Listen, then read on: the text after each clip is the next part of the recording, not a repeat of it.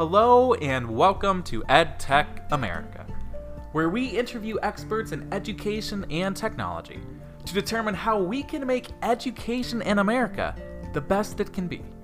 This is your host, John Simmerlink from EdTech Shop. Today we have Camilla Lastein from Lix Technologies in Denmark. Camilla dropped out of college at age 20 when she was fed up with physical textbooks and realized that at the time, only 2% of textbooks were available digitally. She was recently listed as one of Forbes' 30 under 30 social entrepreneurs in Europe. We are here to learn about her vision for education.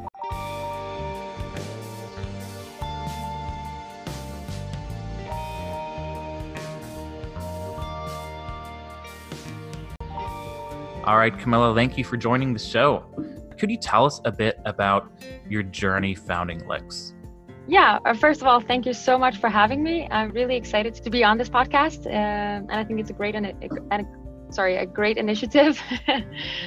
Yeah, so Lix started back in 2013 when I was a university student myself. I studied economics in a university in Denmark, and I was sitting in an exam and I was flipping through my textbook trying to find this formula I needed to answer an exam question with. And I just kept going back and forth and couldn't find it. And I actually ended up not answering the question, which was quite anticlimactic. So I went home, sobbed a little bit over the terrible exam, and suddenly it hit me, why don't you have all of your textbooks on your computer on a monthly subscription? I used Spotify every day. I used Netflix as well. We're so used to these subscription services within the content space, and I thought, why not for your textbooks as well? So you had this idea, and then you dropped out of college, made an app, got customers. How did that process work? Yeah, so that's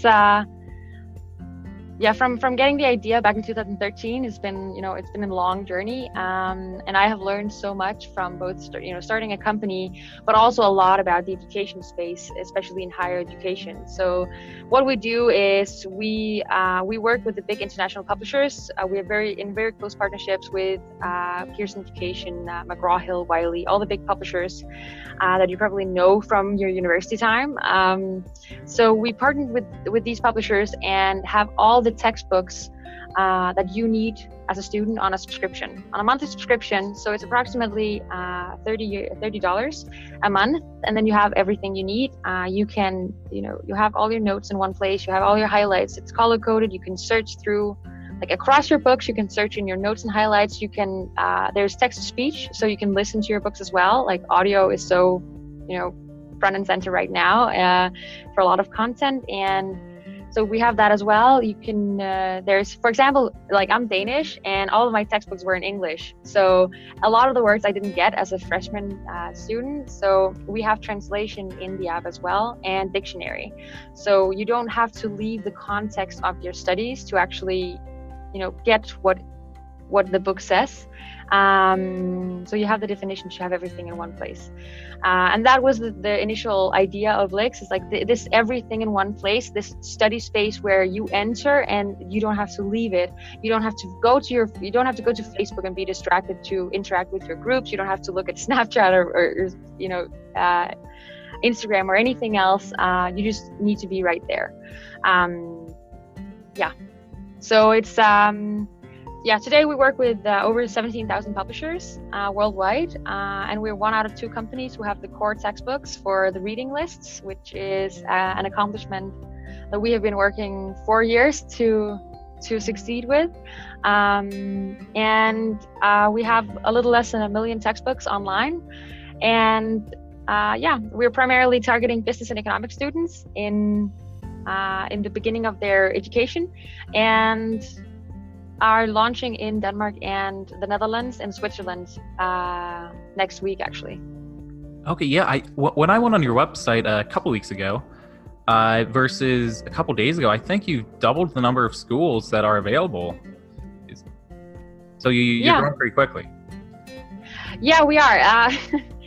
So a lot of things are happening right now, but it's a quite tough market because we have a huge seasonality that we need to need to deal with. So our former one of our former investors, he always used to say that, Lix, I would actually rather sell Christmas trees than I would sell textbooks, because you're so seasonal, and we have this 14-day window where we have to do everything. Of course, depending on the market, but yeah, it's a very short season. Yeah. Right. And I guess your model of charging a monthly subscription really helps out your finances, because that way you don't have that spiky revenue. Yeah, so that helps us a lot, but it's a little bit challenging in terms of the growth. So we, if you imagine like Lego blocks, we kind of grow year on year with a Lego block. It's not like this nice hockey stick. So it's taking a lot of us for to prepare for a market. We have to go out, we have to curate, okay, what is on your reading list as a student? We need to make sure we have the right textbooks on our platform, and we need to make sure that we are in front of the right student at the right time with the right offering. So there's a lot of complexity, and usually university students are very protected in their environment, because they don't want commercial, and at least not in Europe, mostly they don't want commercial entities to interfere too much with the students. Right. Yeah, so I would think ideally you would, maybe in the future, you'd be able to get more than just students buying the textbooks at the start of the year, because you add other features to the textbooks. You let people take notes, you let them search, you let them highlight. If I were a student with a physical textbook, I might partway through the year want to switch and use the online Lix solution, or the on-computer Lix solution. So, Sarah, can you repeat that? Yeah, I was just stating that you add value to your customers more so than just reading. You're adding highlighting, study tools, search tools. I would hope that some students would see the light partway through the year and switch to Lix. I hope so as well. And right now our mission is to really lighten the burden, because there's so many frustrations. When you're a student, you need to be organized, you need to stay on top of what all your homework, you need to do your essays in time, you need to stay on top of when your exams are, where they are, and all this information is spread out across so many platforms. So you have your groups on, for example, on Facebook, you have your learning management system that is selected by the university, where you have the interaction emails from your professor. You have a Dropbox or a Google Drive where you have all the exam assignments and group assignments. You have your own, you use OneNote or Evernote or whatever to have your private notes. Some of them are shared, some of them are not. There's just this mess of information and lack of organization that makes it a lot, it puts so much pressure on you as a student today, where you have to spend a lot of your brain capacity to actually just keep up. Right. Instead of you spending that time on actually learning something new and evolving and becoming becoming better. So we want to automate and help you lighten the burden on those very basic things, and that's kind of the first step of our long-term product roadmap. So we want to first of all go in. We have a platform approach to really try to address these very practical problems, like something like when you have to do an essay, when you do the literature list for that, you have to do it manually usually. Why is that not automatic? Why is it not just a copy paste and it copies to your clipboard, it pastes, and you have the source? That's a tiny thing, but it can take people hours to do when they're done with an assignment. And step 2 is more of going into looking at all the data and how people learn, because we're all different. So you might prefer listening to your textbooks, whereas I like watching a video or participating in some interactive game or something. So we all learn in a different way, and we have some research projects going on with some universities in the US and the Danish Technical University as well, where we look into CSCL, which is Computer Supported Collaborative Learning. So we look into how can we make this this space which is actually a virtual study space. It's not just a PDF with your textbook on it or the content you need. It's looking into how you learn most effectively as a person and how you learn differently, how you learn as a group in a more of a bigger basically a bigger group, and how you can, help each other get those eureka moments, if that makes sense. Yeah. Yeah. So that's like, the short and medium term, and then I think that like the long-term mission for LIX is to look at, making higher education available for, basically making it available for everyone and making it affordable for everyone, because we have some massive problems that we need to solve within the next 50 years. And I believe that the more brains we can empower to work on that problem, the more likely we are to solve it. And we have some massive countries like India and China where higher education is really, people are getting up to speed with the percentage of the population that is going into higher education institutions now, compared to just 5 years ago. So, yeah. Absolutely.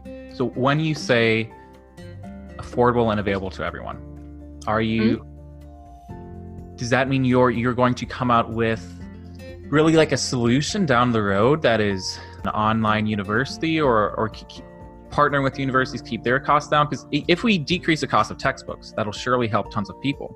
But here in the US, at least, university is still $20,000 a year, and a lot of people can't afford that. Yeah.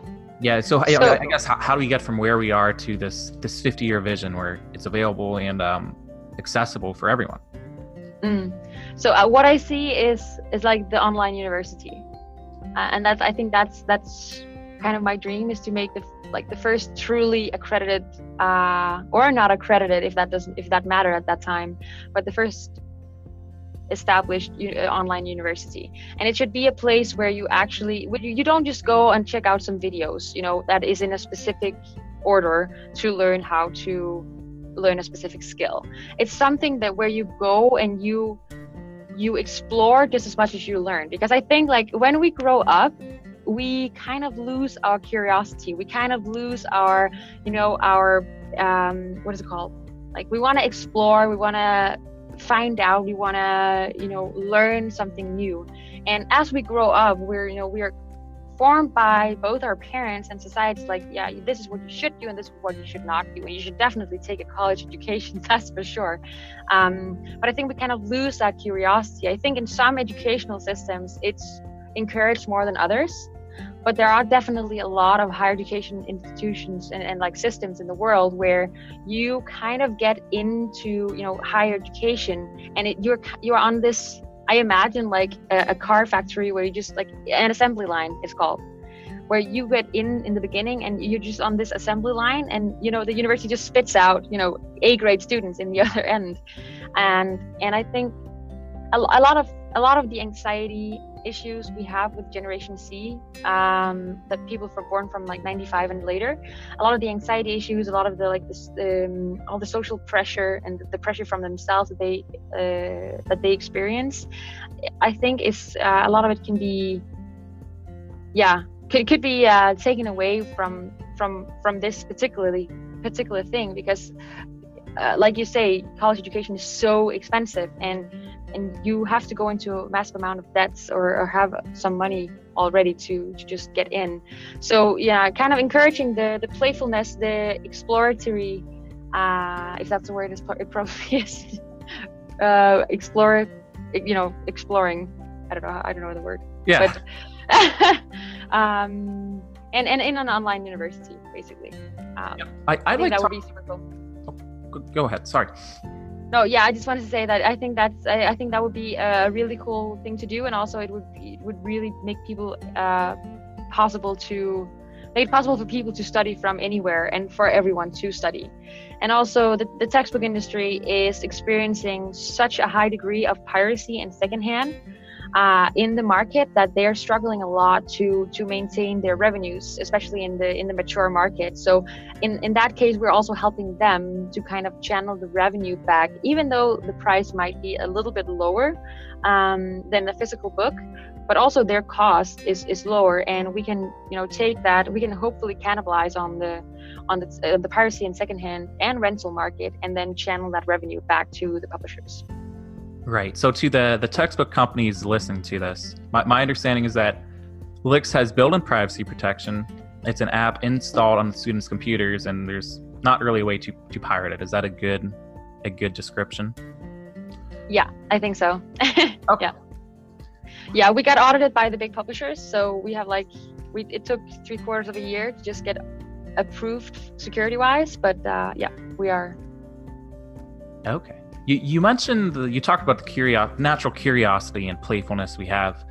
When you go on your website, it's full of colors and animations, and I think even your hiring page, rather than saying "come work for us," you say "come play with us." I imagine like this whole time you'd be very stressed, you know, running a growing company. Can you talk about your philosophy of play with work? Yeah, sure. So I've been a person that has been working a lot of hours, and I still am.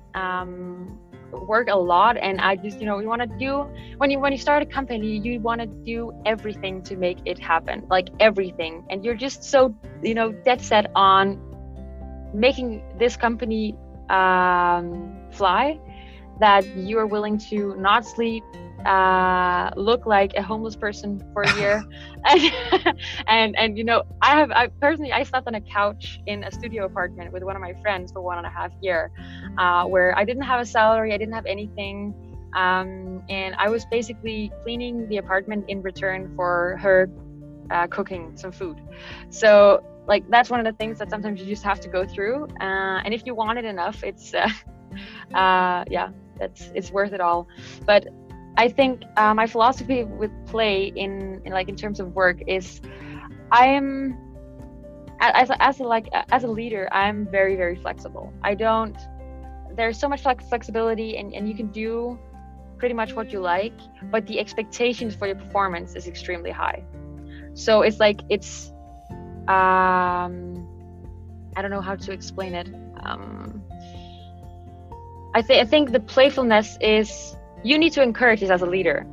So I am not some, you know, stiff, businessy kind of person that try to be something that I'm not. I try to be also personal at work. I try to also encourage to fun. I try to take initiative for an office party or whatever it might be, or just doing something. Here in the semester start, everyone is super stressed, but we just try to make the best of it and try to have fun with it, instead of, you know, stressing out and yelling at each other, because that's not going to get us anywhere. And also, I think the culture of work is just basically different than in the US. If you're like sitting and listening from the US, the Danish work culture is very different, and it is, I think, from what I've experienced, is way more casual. And there's we're usually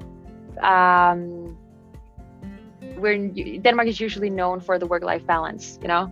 So I think that is also playing a big factor. But for me, I think it's important, if people are not rested, if people are not enjoying what they do, you can't squeeze creativity, you can't squeeze good work out of them. It just doesn't work like that. It doesn't work to make them work more hours. You need to have people that want to be there because they love being there, and because they really, you know, are passionate about what you do and the purpose of the company and your mission. And when you have that kind of team, which I'm super fortunate to have, then you can get extremely far. But I don't think the other approach works really well.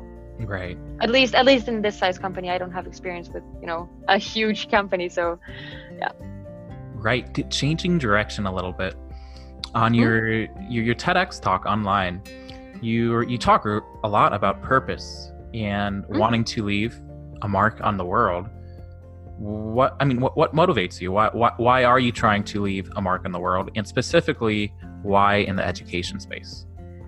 So I think, first of all, the reason why I'm passionate about the education space, if we take that first, I think education is such an interesting field, because it is what shapes, you know, the next generation of people that is gonna change the world, and that is gonna shape the world. that's one thing. Also, I love learning and evolving myself. I feel so motivated and I thrive so much when I feel like I can add a new tool to my toolbox, or if my horizon is kind of broadened out. I meet people from a different culture I've never met before. I learn something, to say something in a new language or whatever it might be. I really find it fascinating, and the way you can, again, being curious and venture into new areas and broaden your horizon. And then I think the biggest reason of why I'm in this field is because I think it's basically broken. I think the higher education system is not where it should be, and if you look at it, it hasn't evolved a lot over the last many years. The initial purpose of the university was to create a whole person. It was to, if you look at the first universities from Italy, and the purpose was to make this human that was the 360 degrees human that knew a lot about a lot of things, or a little about a lot of things, sorry. So you would be, I don't know, I need a word, but it's more of the I don't know. I don't remember the word. I feel like I want to Google it, but I don't know if I can. Oh, yeah. Go ahead and Google it. Okay, I'm actually just going to do that first. We will take a quick Google break. So while Camilla is doing that, I just want to say, for the first half of this interview, she was kind of extraordinarily humble on the journey she went through. If you read online and watch the videos of her online, she was just a 20-year-old college student and somehow dropped out, found developers, found a co-partner, took a bank loan, got scammed by her first co-founder, recovered from that, ended up getting customers with the app she built from the next co-founder she found, and then they raised $7.5 million. Now they have a team of 30 people, and I just kind of wanted to get that story in there because it's really interesting. Thank you. Yeah. But okay, so the word I was looking for was formation. I don't know if it has the same meaning in English as it has in Danish, but formation is, at least in Danish, it has this, it's the creation of the whole human. And I think that was the initial purpose of the university. And I find that super interesting, like that original thought. And that it was about the curiosity. It was about venturing into new areas that you haven't never been before. Now it's more like it's been so optimized that, the higher education system, it cultivates competitiveness. It cultivates, focusing on yourself, being selfish, being egocentric, because in many places, when you get your grades, they're usually distributed over a bell curve. So not everyone can get an A, or A. I don't know what the highest grade is. A plus, maybe. Yeah, top grade. So there's this competitiveness that is cultivated, and together with the more isolated performance culture that is in the education system today, where you are, as a university student, you're a product that is going from A to Z in a college, education or university education. So it's become so sterile and clinical almost, that you just need that certificate to go get an entry-level job, basically. Right? Yeah. So yeah, and now this is becoming it's becoming a long story, but I kind of want to take it back to where it started. And, absolutely. Yeah, because I think that's where education should be, and it shouldn't be. I meet so many miserable people that it seems like everyone have it figured out, and they're so put together, and they're so I have this job and I have this income and I just got this hot wife or husband and I just bought this house, etc. And when you talk to them and you look them in the eye, they don't really look happy, and they don't really look like that's just what their inner fire was guiding them to do. But they're doing it for this because it's what you're supposed to do, and it's what you're supposed to live like. And I think if we could change the education system to be more like it was intended in the beginning, we could get more people back to their inner fire. That sounds a little bit woohoo, but I really like that idea. I've been thinking of a while, so we teach subjects like history, science, math, etc. What if we taught more like real life skills like courage or, you know, non-conformity. Like what if to pass a course you had to, you know, not, you know, the Asch conformity test where everyone like looks at a line and, you know, some people say that the line's one length and then they're testing see if you'll conform to what they say it is. Like what if to pass an exam you had to stand up for yourself or stand up what is right. Right now we are, we're teaching little robots. We're not lighting fires under people.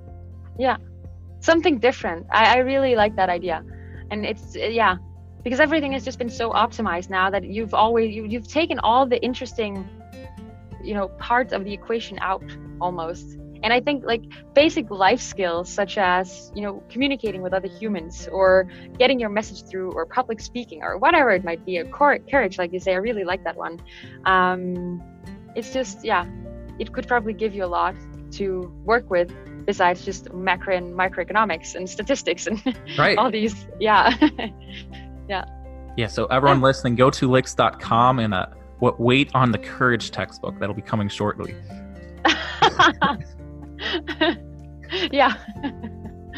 So I'd like to talk a bit about I know you mentioned you're kind of doing education because there are these big problems facing the world in the next 50 years. If you could clone yourself today, if there were another Camilla, would she be working at Lix or would she be starting another company? That's a very good question. I have 100 ideas all the time. So I don't know. I think the path of going to university and dropping out and starting this company, like the going to university and realizing that it wasn't for me, at least economics was not for me, was exactly what I needed. Like that was my fuel to get started on this adventure. And that's what, in the beginning, what I thought this would be was, you know, a subscription for textbooks. So looking at the music industry and the movie and the entertainment industry, I thought like this would be the next big industry to put on this kind of business model. But it just evolved so much from there, and I got my hands deep into, you know, like how is education today and all these things we've been talking about already. And that's when I really, like, I could really feel like my passion start to burn. Like it's all the things that are wrong that should be done right. And I have a lot of like justice in my in my body. So that's like one of the things. But also just what you can do for other people with a different education system and a different approach.